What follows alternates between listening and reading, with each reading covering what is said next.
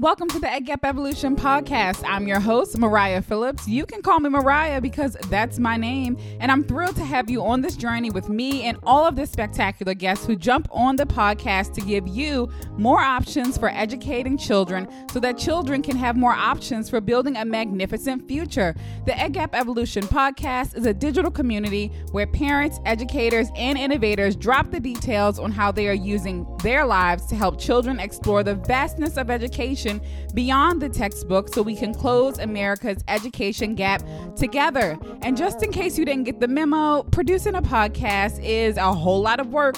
We're talking schedule coordination, production, the list goes on and on. So in return for bringing you this show every week, we just ask that you always find a way to share and use what you learn on the podcast to enrich children and families everywhere. Alrighty, without further ado, come along with me to meet our very first guest. Welcome to the very first episode of the Egg Gap Evolution Podcast. I'm so excited because we are interviewing yogi, educator, and an all-around dynamic woman, Emily Fleming, who's going to talk to us today about her story, her career in yoga and school. So Emily, how are you doing today? I'm doing well, Mariah. How are you? I'm doing so well. So glad that we're having the opportunity to talk. And I just wanted to start off, if you could tell us a little bit about your story, like take us back and tell us about where you're from, how you got into practicing yoga, all those good details.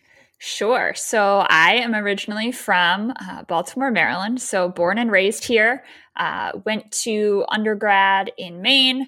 And after I graduated from college, I taught in Chicago for 3 years. I taught special education. And I moved back to Baltimore about 6 years ago for this teaching job. And I've been here ever since. My family's still here, so it's really nice to be really close to them. And my yoga journey started when I was about 16. My mom had gotten really into yoga after a tennis injury, and I was a 2-season athlete, and she convinced me to go between seasons because she thought, I might like it. It might help me relieve some stress. So I went, begrudgingly to humor my mother at first.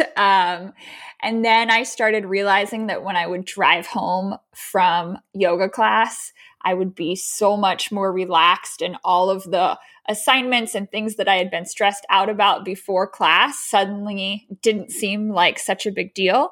And so that really got me hooked. And when I was in college, I was really lucky to find a yoga studio that was the same style of yoga that I had practiced here, which for small town Maine was very rare.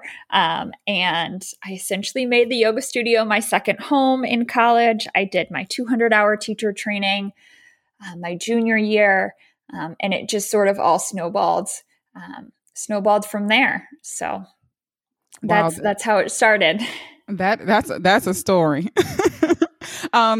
It's interesting that you started at 16 because, I've talked to a lot of yogis and rarely do you hear of anybody starting at that age, although begrudgingly, as you made a point to add. I wonder when you realized that yoga was working for you, like it was doing what yoga is essentially supposed to do, helping you to relax or, center or just improve your life all around at the age of 16 or even 18 or 19, how did you handle being that new version of yourself with your friends or like in social settings where you like, I have to tell everybody I know? Did you keep it to yourself? How did that go? That's a really great question.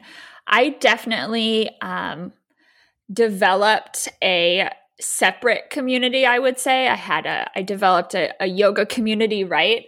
That was somewhat separate from my friend group. Although I will say my friend group did, my senior year of college, especially, they started coming to yoga classes when I was actually teaching at the studio. And so I feel really lucky that they, took that leap and were willing to try something new. And then they really started to embrace it. And it's funny now because they're, so many of them like do yoga regularly.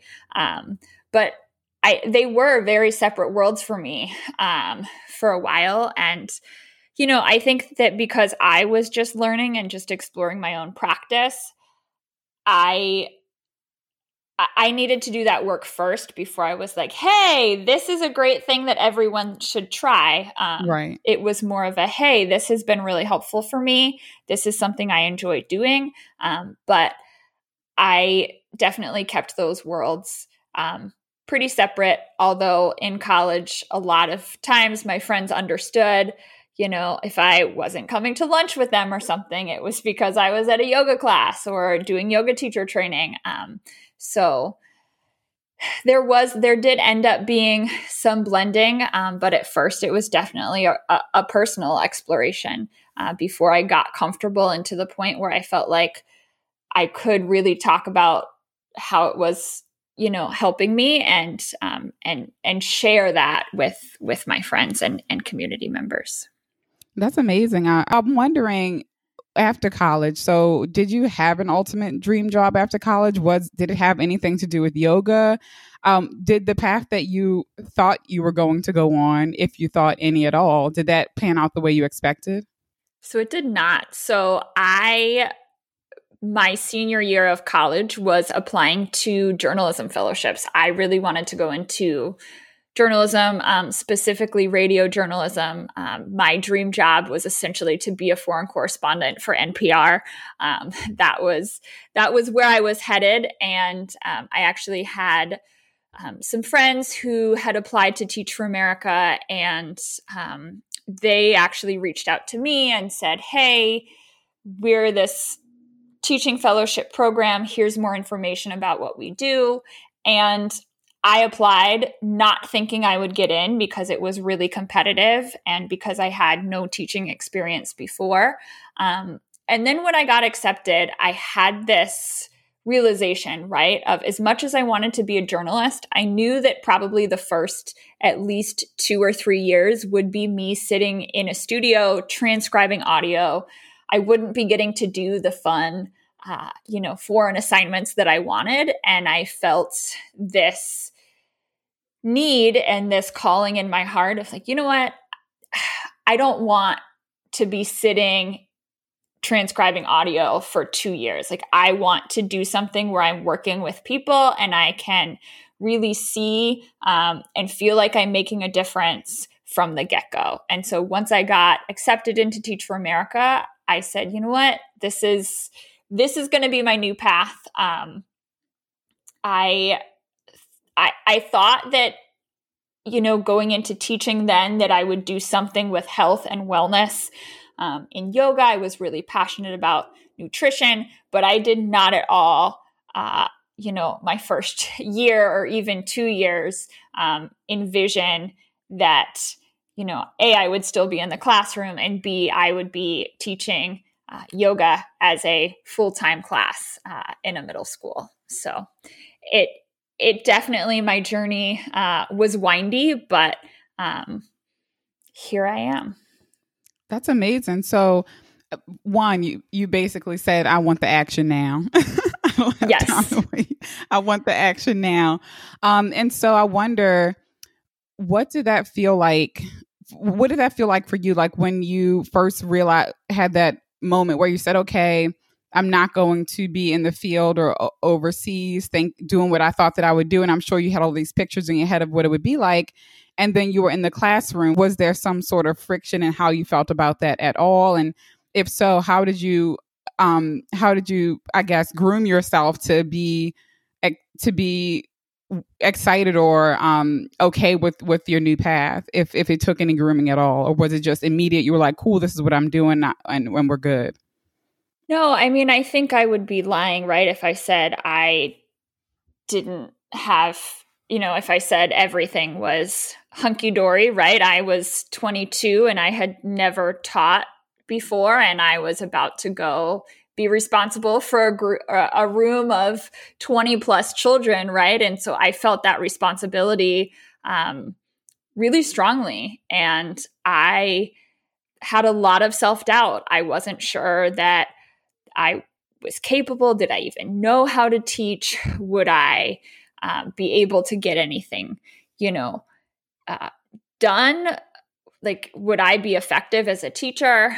But I have always loved kids, and I have always, in smaller ways enjoyed, like, I babysat a lot as a kid. And so it wasn't so, I knew that I would be fine building relationships with kids. And that was something that I was really excited about. But I think it was more, right, the actual pedagogy of teaching that really was the part that gave me pause and brought a lot of, self-doubt into my mind. And thankfully, Teach for America, gave us some sort of training program. So I wasn't totally thrown in without any training. But I think what it came down to was I had to trust that building relationships with students was the most important thing that I was ever going to do in the classroom. And that focusing on that, right, of like, this is how I want to show up. Building relationships with kids is fine. Anything else on top of that, I think my first year or two or even 3 of teaching felt like icing on the cake. So that was really how I wrapped my mind around it. And what I tried to focus on those first few years was just getting to know my students and trying to find a way to relate to them and be that supportive adults in their life. That's awesome. So did you hop around as far as subjects that you taught in those first 3 years? So I actually taught special education. So I taught mostly reading interventions. So I pulled a lot of small groups and did phonics with some groups of kids. And then my 3rd year, I actually had a small group math class, which was really challenging for me because math is not my strong suit. So that year I was relearning as I was teaching. So I actually learned something the year that I taught math as well. That's fantastic. I'm right there with you. It math and we're pals now. We have to be, but we are not best friends. And so clearly, eventually you transitioned into, did you always have that entrepreneurial spirit? Or if not, when did you have that realization like, hey, I'm going to make this into a thing, I'm going to make yoga in schools into a thing that I offer and I'm happy about that, or I'm moving forward with that. What did that process look like from being that brand new Teach for America teacher to being Emily Fleming Yoga that you are today? That's a great question. And as I was thinking about this question, I realized that my dad is an entrepreneur. So I think that in some sense, that may be in my blood. But I couldn't at first pinpoint ways that I had been entrepreneurial as a kid. And then it suddenly hit me, oh, I used to always have a lemonade stand that I would set up in the park every summer. And, I was never allowed to keep the money that I made. I always had to donate it. But I was very industrious and enterprising about that. And always I had a friend who decided she was going to compete with me and have her own lemonade stand as well. And so I had to get really creative. So I do think in some ways there has been that entrepreneurial spirit in me since I was younger. And it just took some nurturing to figure out. For me, what really happened was I taught for 3 years. I was really burned out. I was at a point where I loved my students, but I didn't love the environment that I was teaching in. I didn't necessarily love my administration, and I didn't particularly love teaching phonics or reading. And I actually ended up doing a lot of yoga with my students who I pulled in small groups. And I saw this need, right? And I also realized that if I wanted to stay in the classroom, which I did, that I needed to teach something that I was passionate about. Otherwise, I would be doing a disservice to kids. No child's, in my mind, I don't think any child benefits from a disinterested or a dispassionate teacher. And so that became, that came from this space of I was really unhappy waking up, going to work every day, doing a job that took everything out of me. And I had this moment of, this isn't what I want my life to be like. I have to follow my heart. I have to take this leap. And I thought I wanted to teach yoga in schools, and I wanted it to be a full-time class that every child had access to. And so I just decided, you know what? I'm going to try and make this happen, for better or for worse. And it was really scary. And there were definitely times where I didn't think I could do it. There were a lot of people in my life who thought I was crazy. And were like, yeah, okay, you keep living that dream. But I made it happen. And I think that if you want something enough, and if you work really hard, and you make sure that you acquire the right skills and the right training, and you're open to listening and seeing the environment that you are in, right, or the market that you're working in, that you can make these things happen, even if they haven't been done before. But for me, it really was my heart. Truly, for my own well-being, for my heart, I had to get out of the teaching situation that I was in. And this, for me, was the logical next step. I couldn't see myself going from teaching and interacting with people all day to sitting in a cubicle for, 8 hours a day, doing a desk job. That wasn't going to be any more fulfilling for me. So that's how I got here. That's awesome. And I think that it's very interesting that you said that it's okay to go and do something that's never been done before, and to really try hard, because a lot of entrepreneurs do listen to this podcast and will listen to this podcast. And not a lot of people, I would say, I might even go as far as to say all have naysayers. We have big ideas as human beings. We're designed to have ideas. Like, that's who we are as human beings. We're creative beings. And so we can all have those naysayers who say, oh my God, you're absolutely crazy. Go ahead with your little dream. And sometimes, some folks are better at getting past that than others. And so when it comes to the work really hard part, I heard you mention that. What did working really hard mean for you? Because it sounds like hustle and just put your head down and get things done. But I know that work really hard can mean different things to different people. So what did it mean for you throughout your journey? Absolutely. So when I think back to the first year that I really had this idea, I didn't have any business experience, right? So part of working hard for me meant enrolling in a business course that a teacher I knew was running, that had to do with like running a successful yoga business, right? And so I had to put myself in a situation where I was learning and I was stretching in that way. And then I had to say, okay, if I'm going to do this, then I need to figure out what it is I'm going to teach. What is my curriculum going to be?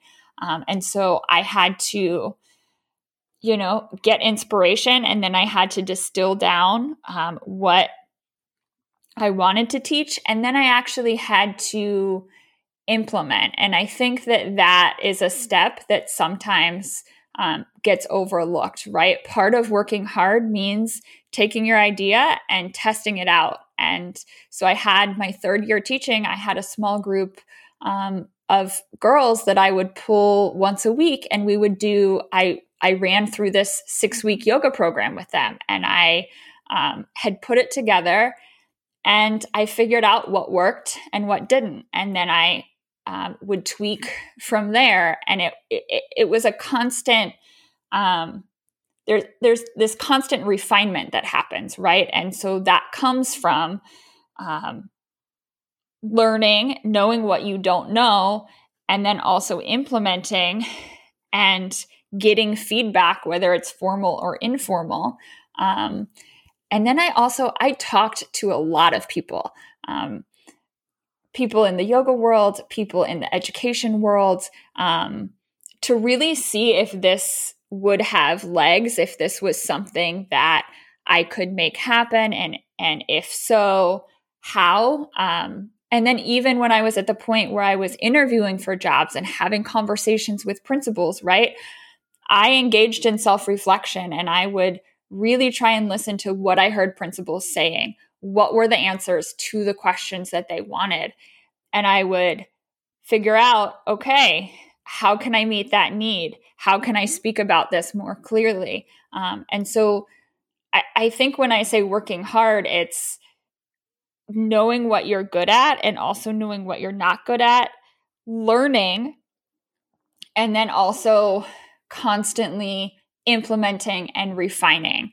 And that still happens to this day, right? As a teacher, I'm constantly implementing, refining, reflecting.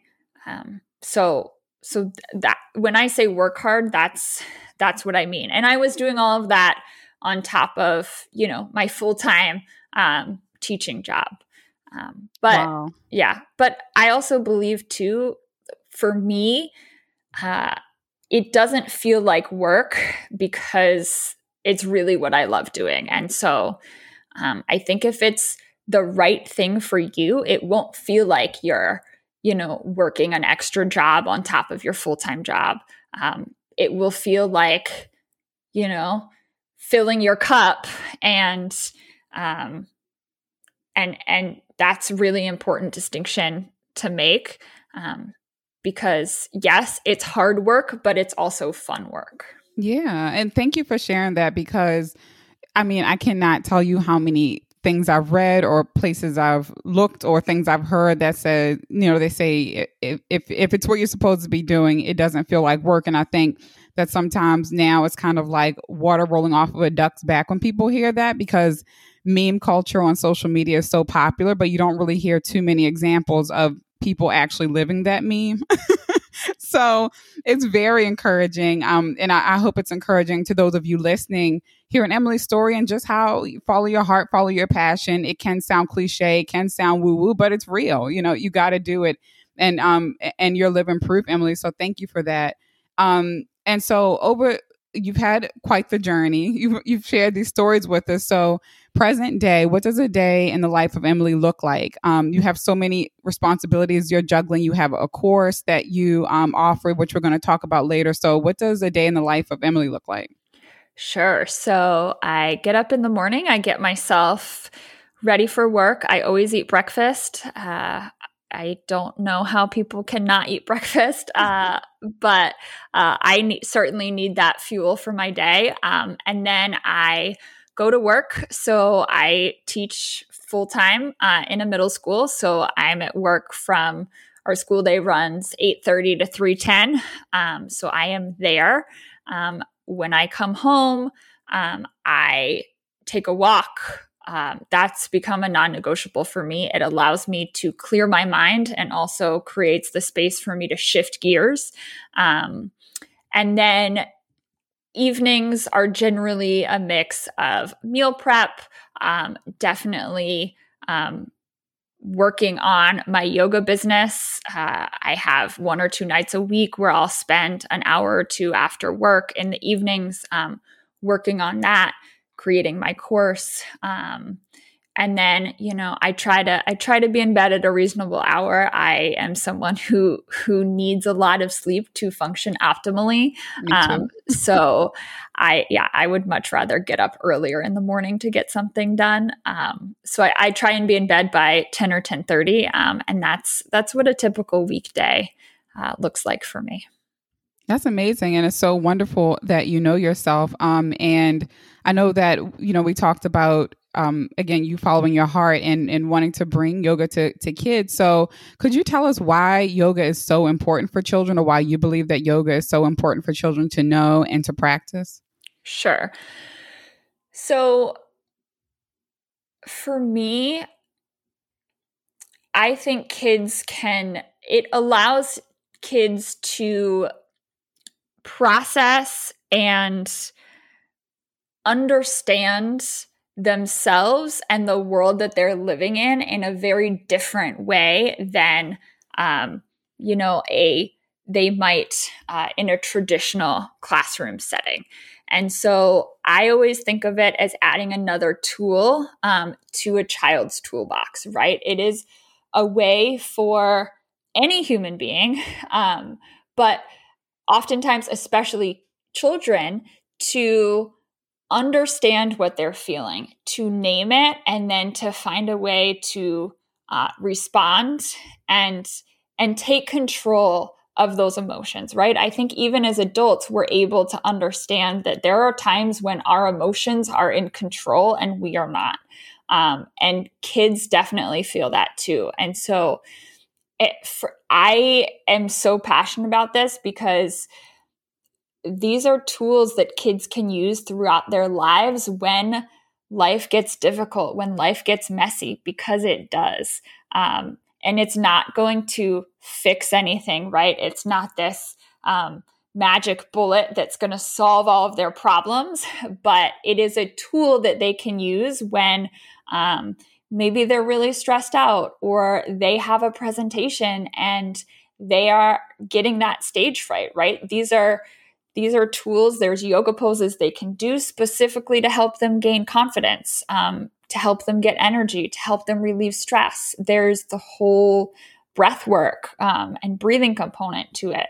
And so for me, I want to empower kids to really take ownership of their feelings and feel like they're in control of the situation, and that when life gets hard, they are empowered because they say, oh, okay, I'm going to try tool X, tool Y, and tool Z, instead of getting to that place where, maybe they feel like they don't have a way to process or to cope or to understand. That's my long-winded answer for you. No, that's excellent. Thank you. It's an important tool. I mean, I remember when I was in elementary school, I was in homeschool for middle school, but I can go back to being in a public elementary school. And I know I was a pretty shy child. And then there were kids who were the exact opposite. And I believe that yoga would have helped the both of us, because I believe that I was pretty shy because I was afraid for people to know how I felt. And then you had the kids who were the exact opposite, who were like, I don't know how to control how I feel at all. And so I'm just going to let it all out. And a lot of times the response that the adults would give would be, yelling at the kid, punishing the kid, go in the corner, you don't get your snack. And then we all leave the classroom with these messy emotions, and we go back and do it again the next day. And then the next day and the next day turns into being 32, 42, 60 years old, having never understood that it was possible to take hold of your emotions and to control your environment in some way. So thank you for bringing that to children and to the world. That's so, so important. And what do you believe yoga does for the education field in general? There are so many, education evolves always, and yoga, actually, you were the very first person that I heard of bringing yoga into schools. I'm sure there are a couple more out there, or maybe there are a whole lot more out there. But when I heard what you were doing, I was like, whoa, this is excellent. So what made, I know you talked to us earlier about, when you were teaching for Teach for America, you were practicing it a bit even then. So what does yoga do for the field of education that without it is just not done? So for me, I think education, there is sometimes a lack of focus on the whole child, right? And we are so focused on academic success and have this very narrow view of what success in the classroom looks like. But if you really think about it, our job is to nurture children into becoming successful, happy adults, right? And part of the way we do that is through meeting them where they are and looking at the whole child. And so I'm a big believer that we need to, in society in general, normalize talking about feelings, but especially so with children. And so I think what yoga really offers is a tool and a lens for students to be able to explore and tap into feelings and emotions and experiences in a way they may not otherwise get to, right? Sometimes it's hard even as adults for us to name our emotions, right? Like we might not know that we're really stressed out until we feel the tension in our shoulders and we notice that we're balling our fists. And so yoga, allowing kids to move and connect to their breath and their bodies, can oftentimes allow them to say, oh, okay, when this happens in my body, I'm feeling this way. And then I can, meet myself where I am. I can do this pose, to support me in this situation. And so I really think that social emotional learning is a big movement in education right now. But yoga is a really great way to practice the social emotional learning skills, right? Self-management, social awareness, teamwork, all of those things are built into the practice of yoga. And so it's a way for kids to implement these soft skills, as we might say, that are oftentimes really hard to measure in other ways. Yeah. So what do you do? I know that for some people or some communities, yoga and anything to do with healing and the movement of your body can be considered a spiritual practice to some, and to some that can be off-putting, or in some communities, it can still be considered taboo of some sort. So do you ever, or have you ever encountered a situation or difficult conversation where an adult or even a child had those feelings towards yoga? And if so, how did you handle it, or how would you recommend someone handles that sort of situation? Absolutely. Yeah. I have had that come up a number of times with parents of students. And the first thing that I always like to do is really try and engage that parent in conversation. And I have an open door policy in my room, right? So one of the first things I say is, I hear you. I understand your concerns, but I would invite you to come into class and see it for yourself, right? Because I think that if they came in and they saw it for themselves, they would realize we're not chanting Om. We're not using Sanskrit. We're not, worshiping someone else other than God, right? And so I think that being open to hearing those concerns and then providing parents or whoever it is with more information of simply, hey, you are invited anytime you want to come in and see what we're doing. Because I think providing an opportunity for someone to see it, if they're open to it, and really understand who you are as a teacher, what you're doing as a class with your students, if you're teaching students, I think that can be really helpful. And sometimes it's not, right? I've had parents that I have extended that invitation to who have said, you know what? Nope, I still don't feel comfortable with it. And my job is not to force it on anyone, right? As I said before, this isn't a fix. It's another tool for kids to have in their toolbox. And so if a parent doesn't want their child participating, if they don't want to participate, that's totally okay. And we find alternative ways around that.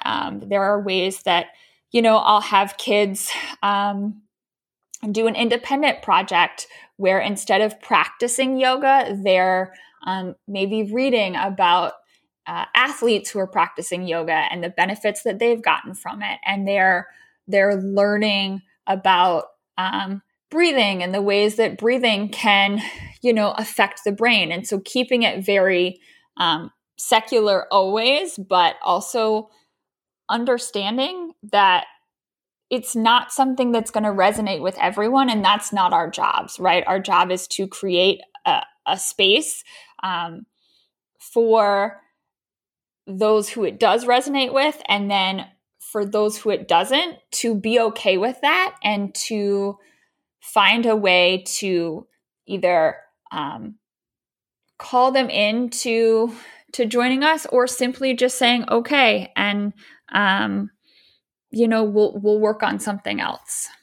Yeah, thank you for that advice. I hope that no matter what folks are bringing to schools that's new, that they're able to pull from the advice that you just gave, because I know that yoga is not going to be the first or the last new offering that receives pushback. So, and I also know that in your bio you have excuse me if I pronounce this wrong, but a Sankalpa. Is that how you pronounce it?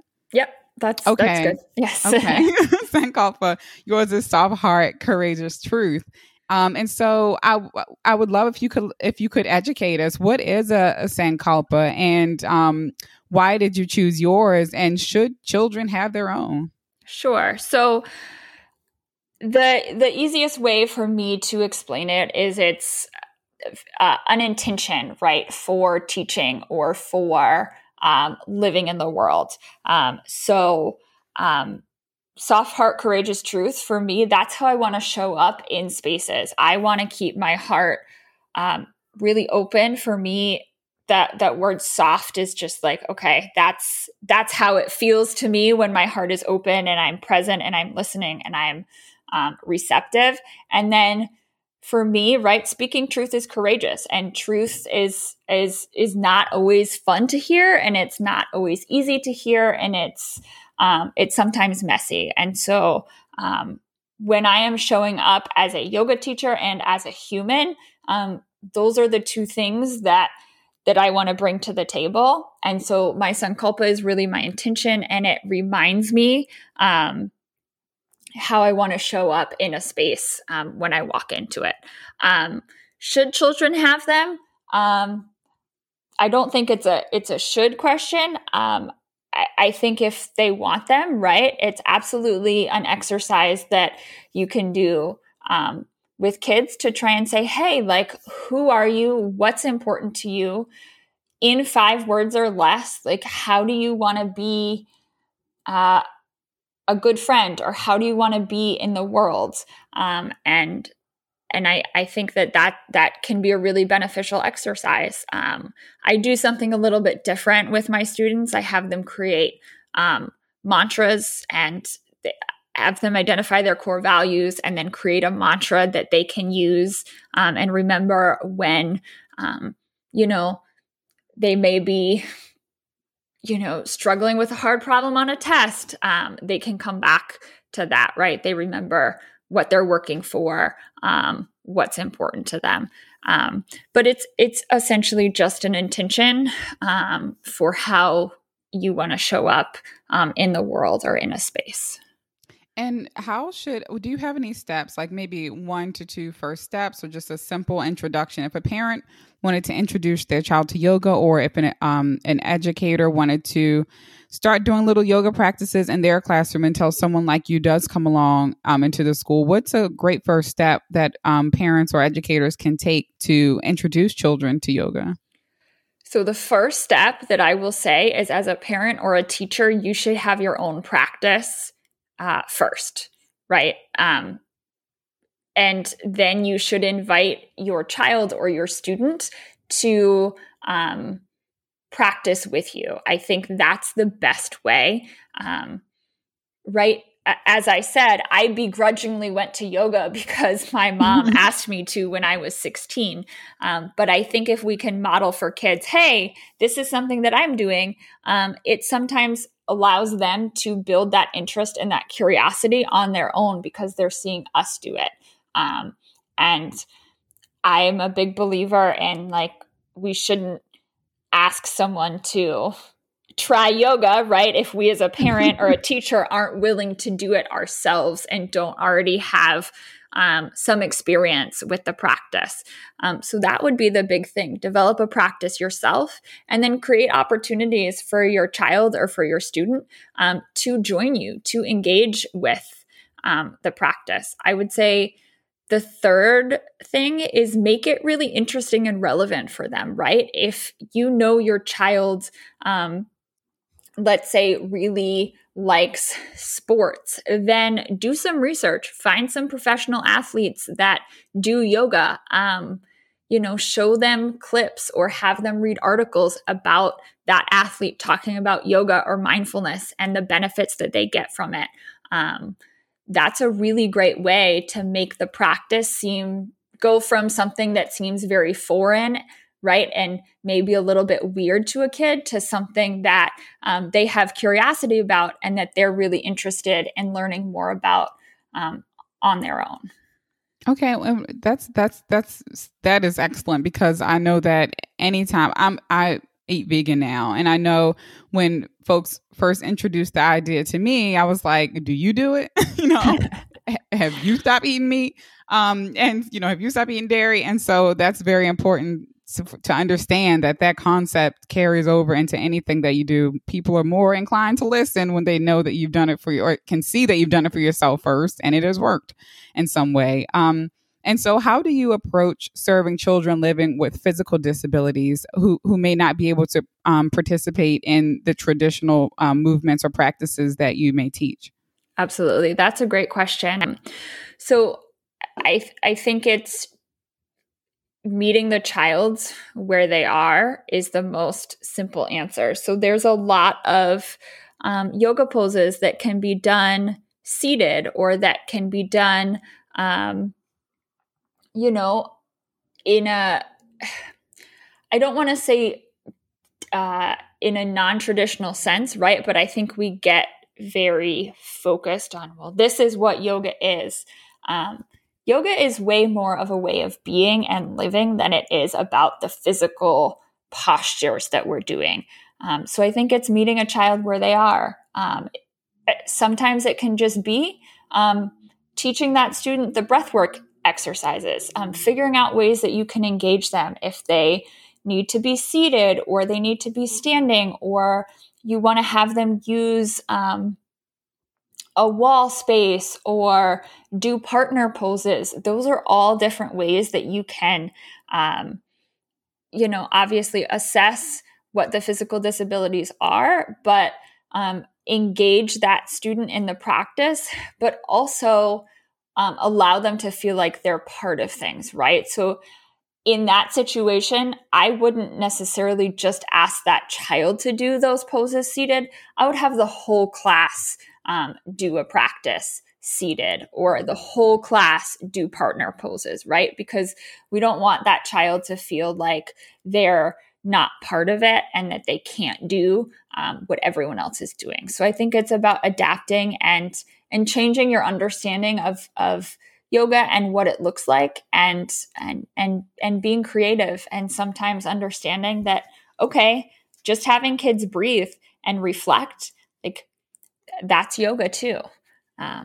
That's excellent. Yeah. I mean, I really appreciate that approach. And I hope that your advice helps folks, no matter what sort of practice or thing that they're doing, where there may be folks in the environment who do need a bit of an adjustment, because I believe that even the kids who may not be living with that disability, that's a lesson for them as well. It's a lesson on inclusion. I think that's beautiful. And so we're going to zoom out a little bit here, kind of looking at the big picture when we talk about education and where it's going and how it's evolving. So what is the world taking too long to realize when it comes to the way that we educate children, and how are you changing that? I really believe that we are taking too long to realize that there is not a one-size-fits-all model. And every student comes into a classroom every single day with different needs. And so while something may have worked yesterday for that student, it's not necessarily going to work today, right? We are all very different people every day. We have different needs and emotions and feelings. And I really think that our education system needs to be focused on expanding opportunities, and also like getting out of this, sitting at a desk all day, taking notes, writing things down, doing, X, Y, and Z, all of these things that have been such a part of education for so long.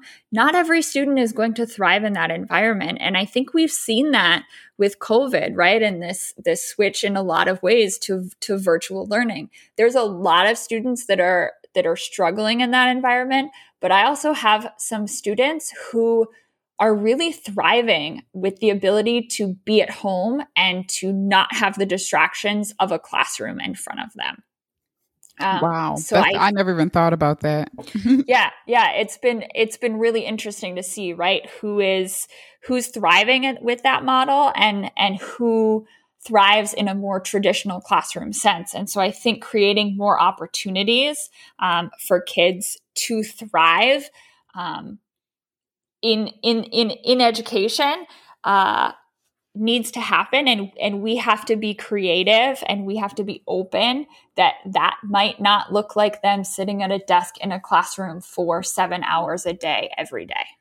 Yeah, that's the truth. And I know that you also, not only do you bring these new offerings, but you also teach other adults how to bring yoga into schools. And so I'm wondering, let's say I'm a principal. We're going to do a little bit of role play.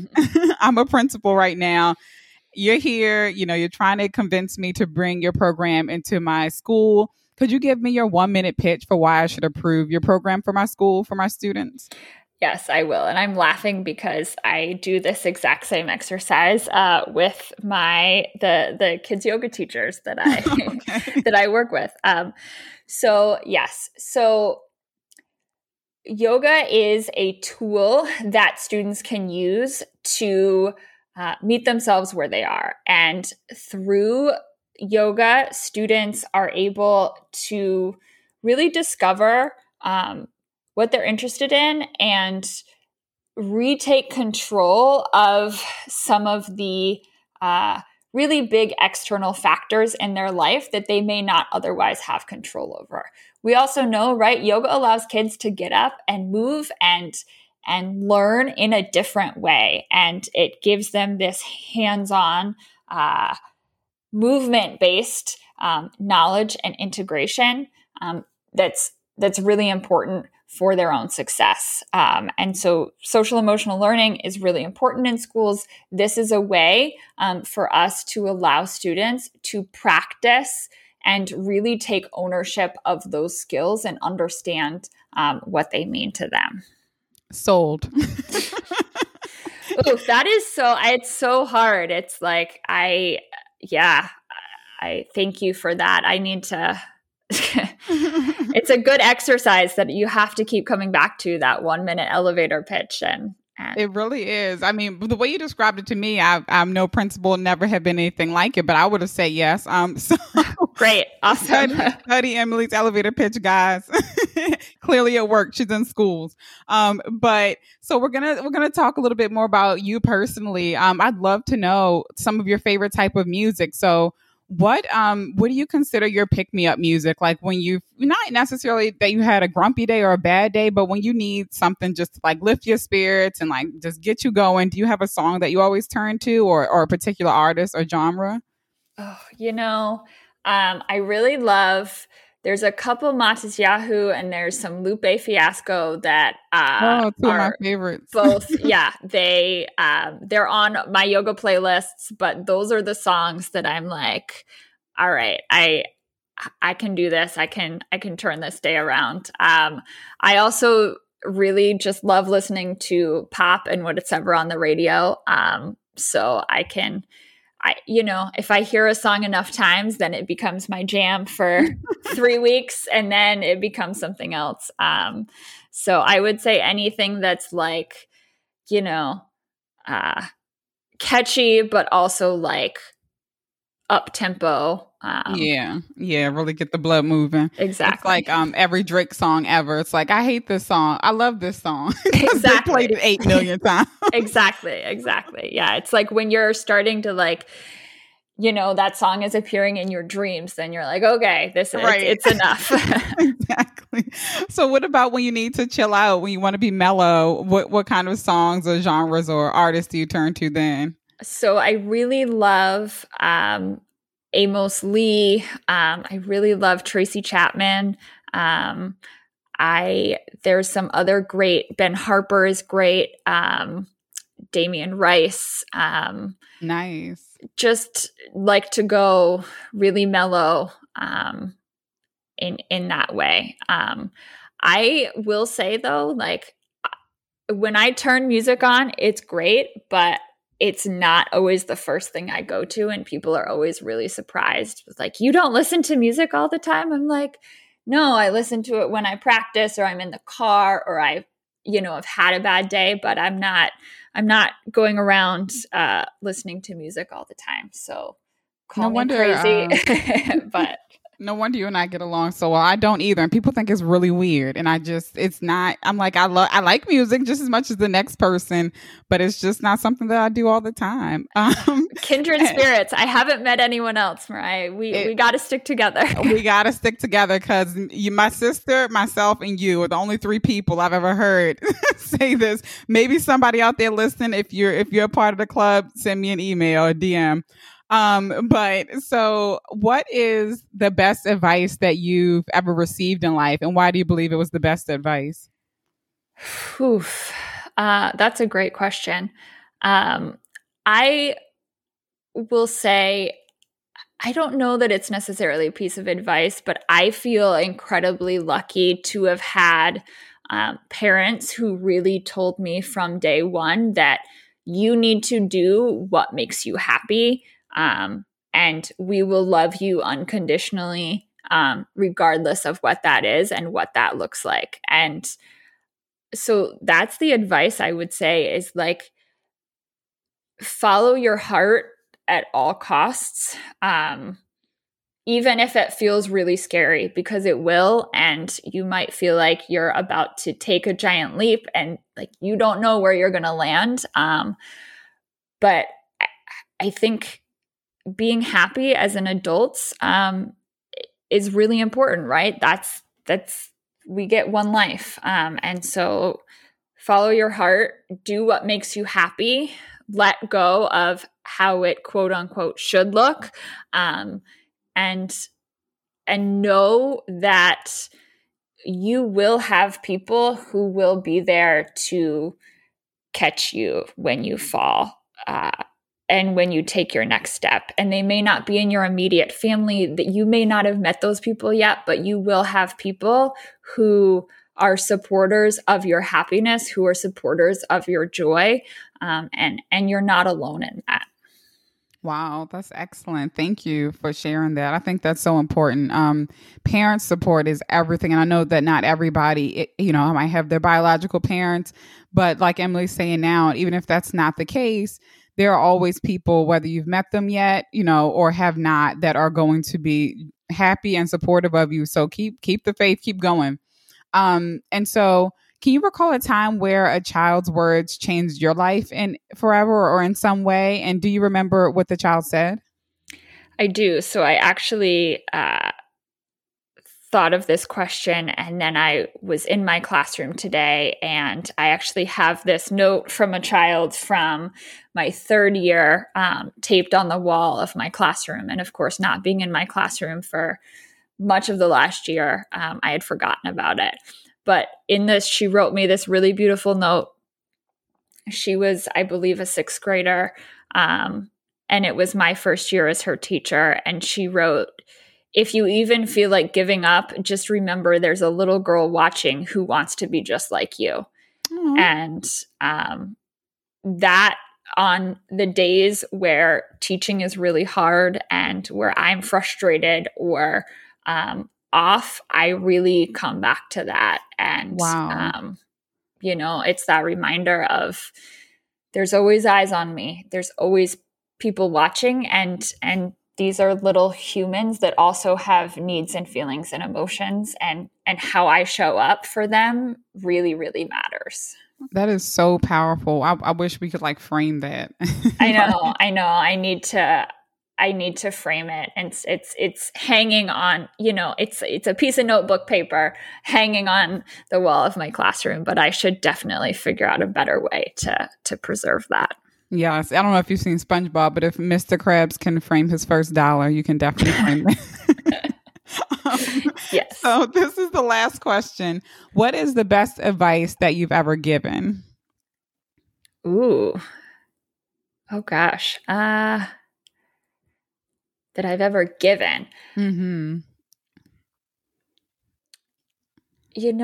I would probably say, and I'm sure that I've given this advice. I've given this advice to students a lot, and I think it's good advice for all of us. Is right, like be the leader that you are. I think we all have inherent leadership capabilities and strengths. We may not see it. We may not, nurture it. But I think if we can remember, hey, I can be a leader. This is something that is inherent to me, right? It's not something that just certain people get to be because of X, Y, and Z reason. No, I think we all really do have this leadership capability within us. And so, be the leader that you are, because we need more leaders in this world. That's awesome. And thank you for being a leader in so many different ways, even in leading us, in those who might want to get into yoga for yourself or bring yoga into schools or just learn about following your passion in your heart. Thank you, Emily, for joining us today. And how can listeners get in touch with you? Where can we find more about you? I know you have an excellent blog there are just no words. I love it because I feel like your blog is like still one of the bloggiest blogs out there because in that it's you. I work in SEO and content marketing, and a lot of times, we go based off of keywords and things like that. And that's important in order for people to be able to find your posts via search engines. And you also incorporate those in your blogs. But I love how much soul is in your blog and how much truth and personality is in your blog. So that's my tangent about how great Emily's blog is and how you should go read it. But back to the original request is how can we get in touch with you? Oh, thank you. So best ways to get in touch with me, social media. I am on Instagram. It's at Emily Fleming Yoga. And Facebook is the same. My website is emilyflemingyoga.com. That is where my blog lives. That is where you can find more information on my teacher self-care course. And if you're a kids yoga teacher, or you just want to learn more, or you want to bring yoga into schools or your school, but you don't know where to start, all of that information can be found there as well. If you're a principal or a school leader, I am doing some consulting for schools and helping schools to really develop yoga and mindfulness programs that are tailored to their students' needs. So all of that information can be found there, emilyflemingyoga.com. Excellent. So guys, clearly Emily has something for everybody, the whole family, the administration. Don't waste this resource. Emily is excellent. Please visit her website, emilyflemingyoga.com. Emily, thank you so much for joining us today. And everybody, I hope you all stay well. You're welcome. Thank you, Mariah, for having me. You're welcome.